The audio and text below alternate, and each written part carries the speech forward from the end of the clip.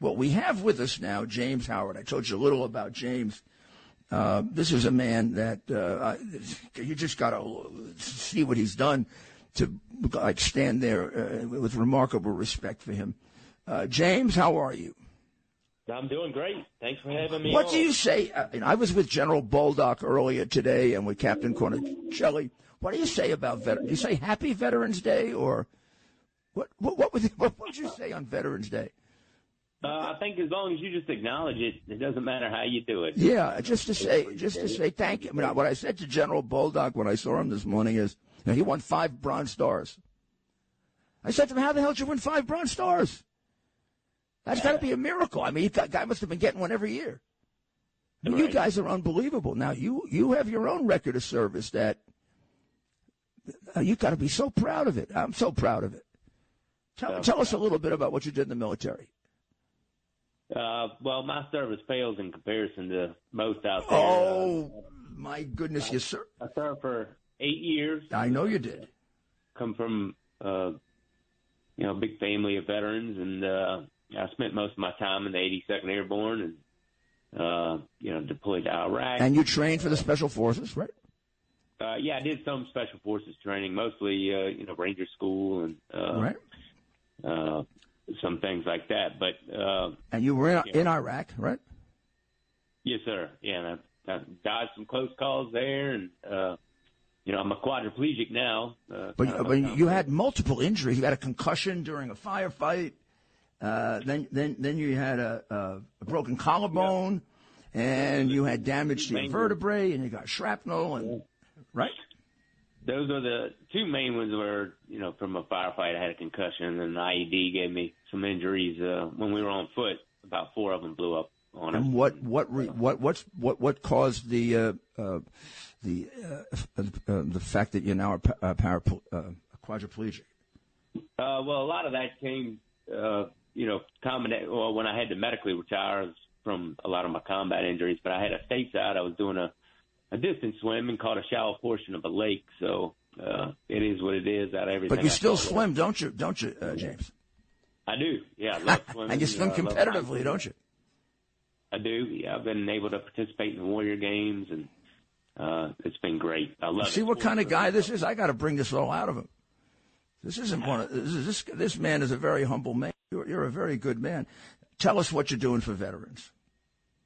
So I started a nonprofit with some great people back in 2013. It's called Veterans and Athletes United. So we have many programs. One's an adaptive sports program. So we help with grants to get veterans sporting equipment to participate in these games.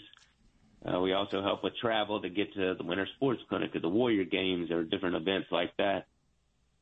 We also have internal programs where we take them skydiving, hunting, and fishing, mainly in the Mid-Atlantic area. And then we have accessible retreats. So I use my property as an accessible retreat, and we bring numerous veterans out from the VA, do a day away from the hospital, fishing, massage therapy, just a day to be together and learn from each other. But we also have 25 properties throughout the Mid-Atlantic that are pretty wheelchair friendly. So families can get together, learn from each other, and get out on the beach, do things they may have never been able to do. We have track chairs and things we can provide at these events. And then, the final part of our mission was to honor our fallen heroes. So we have a traveling dog tag memorial. It's an American flag, 28 feet wide by 6 feet tall. And it's designed out of all the dog tags that have died of those who've fallen in the war on terror. So over 7,000. Well, do you think that it has? Do you think this has motivated you to do more rather than? I don't know. Maybe I should ask this question, but you think you would have done as much for other people if this hadn't happened to you?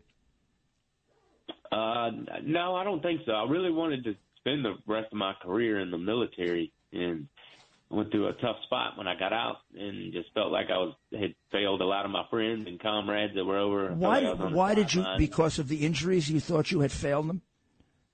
Yeah, the way it all went down, and it is what it is. I think. But you know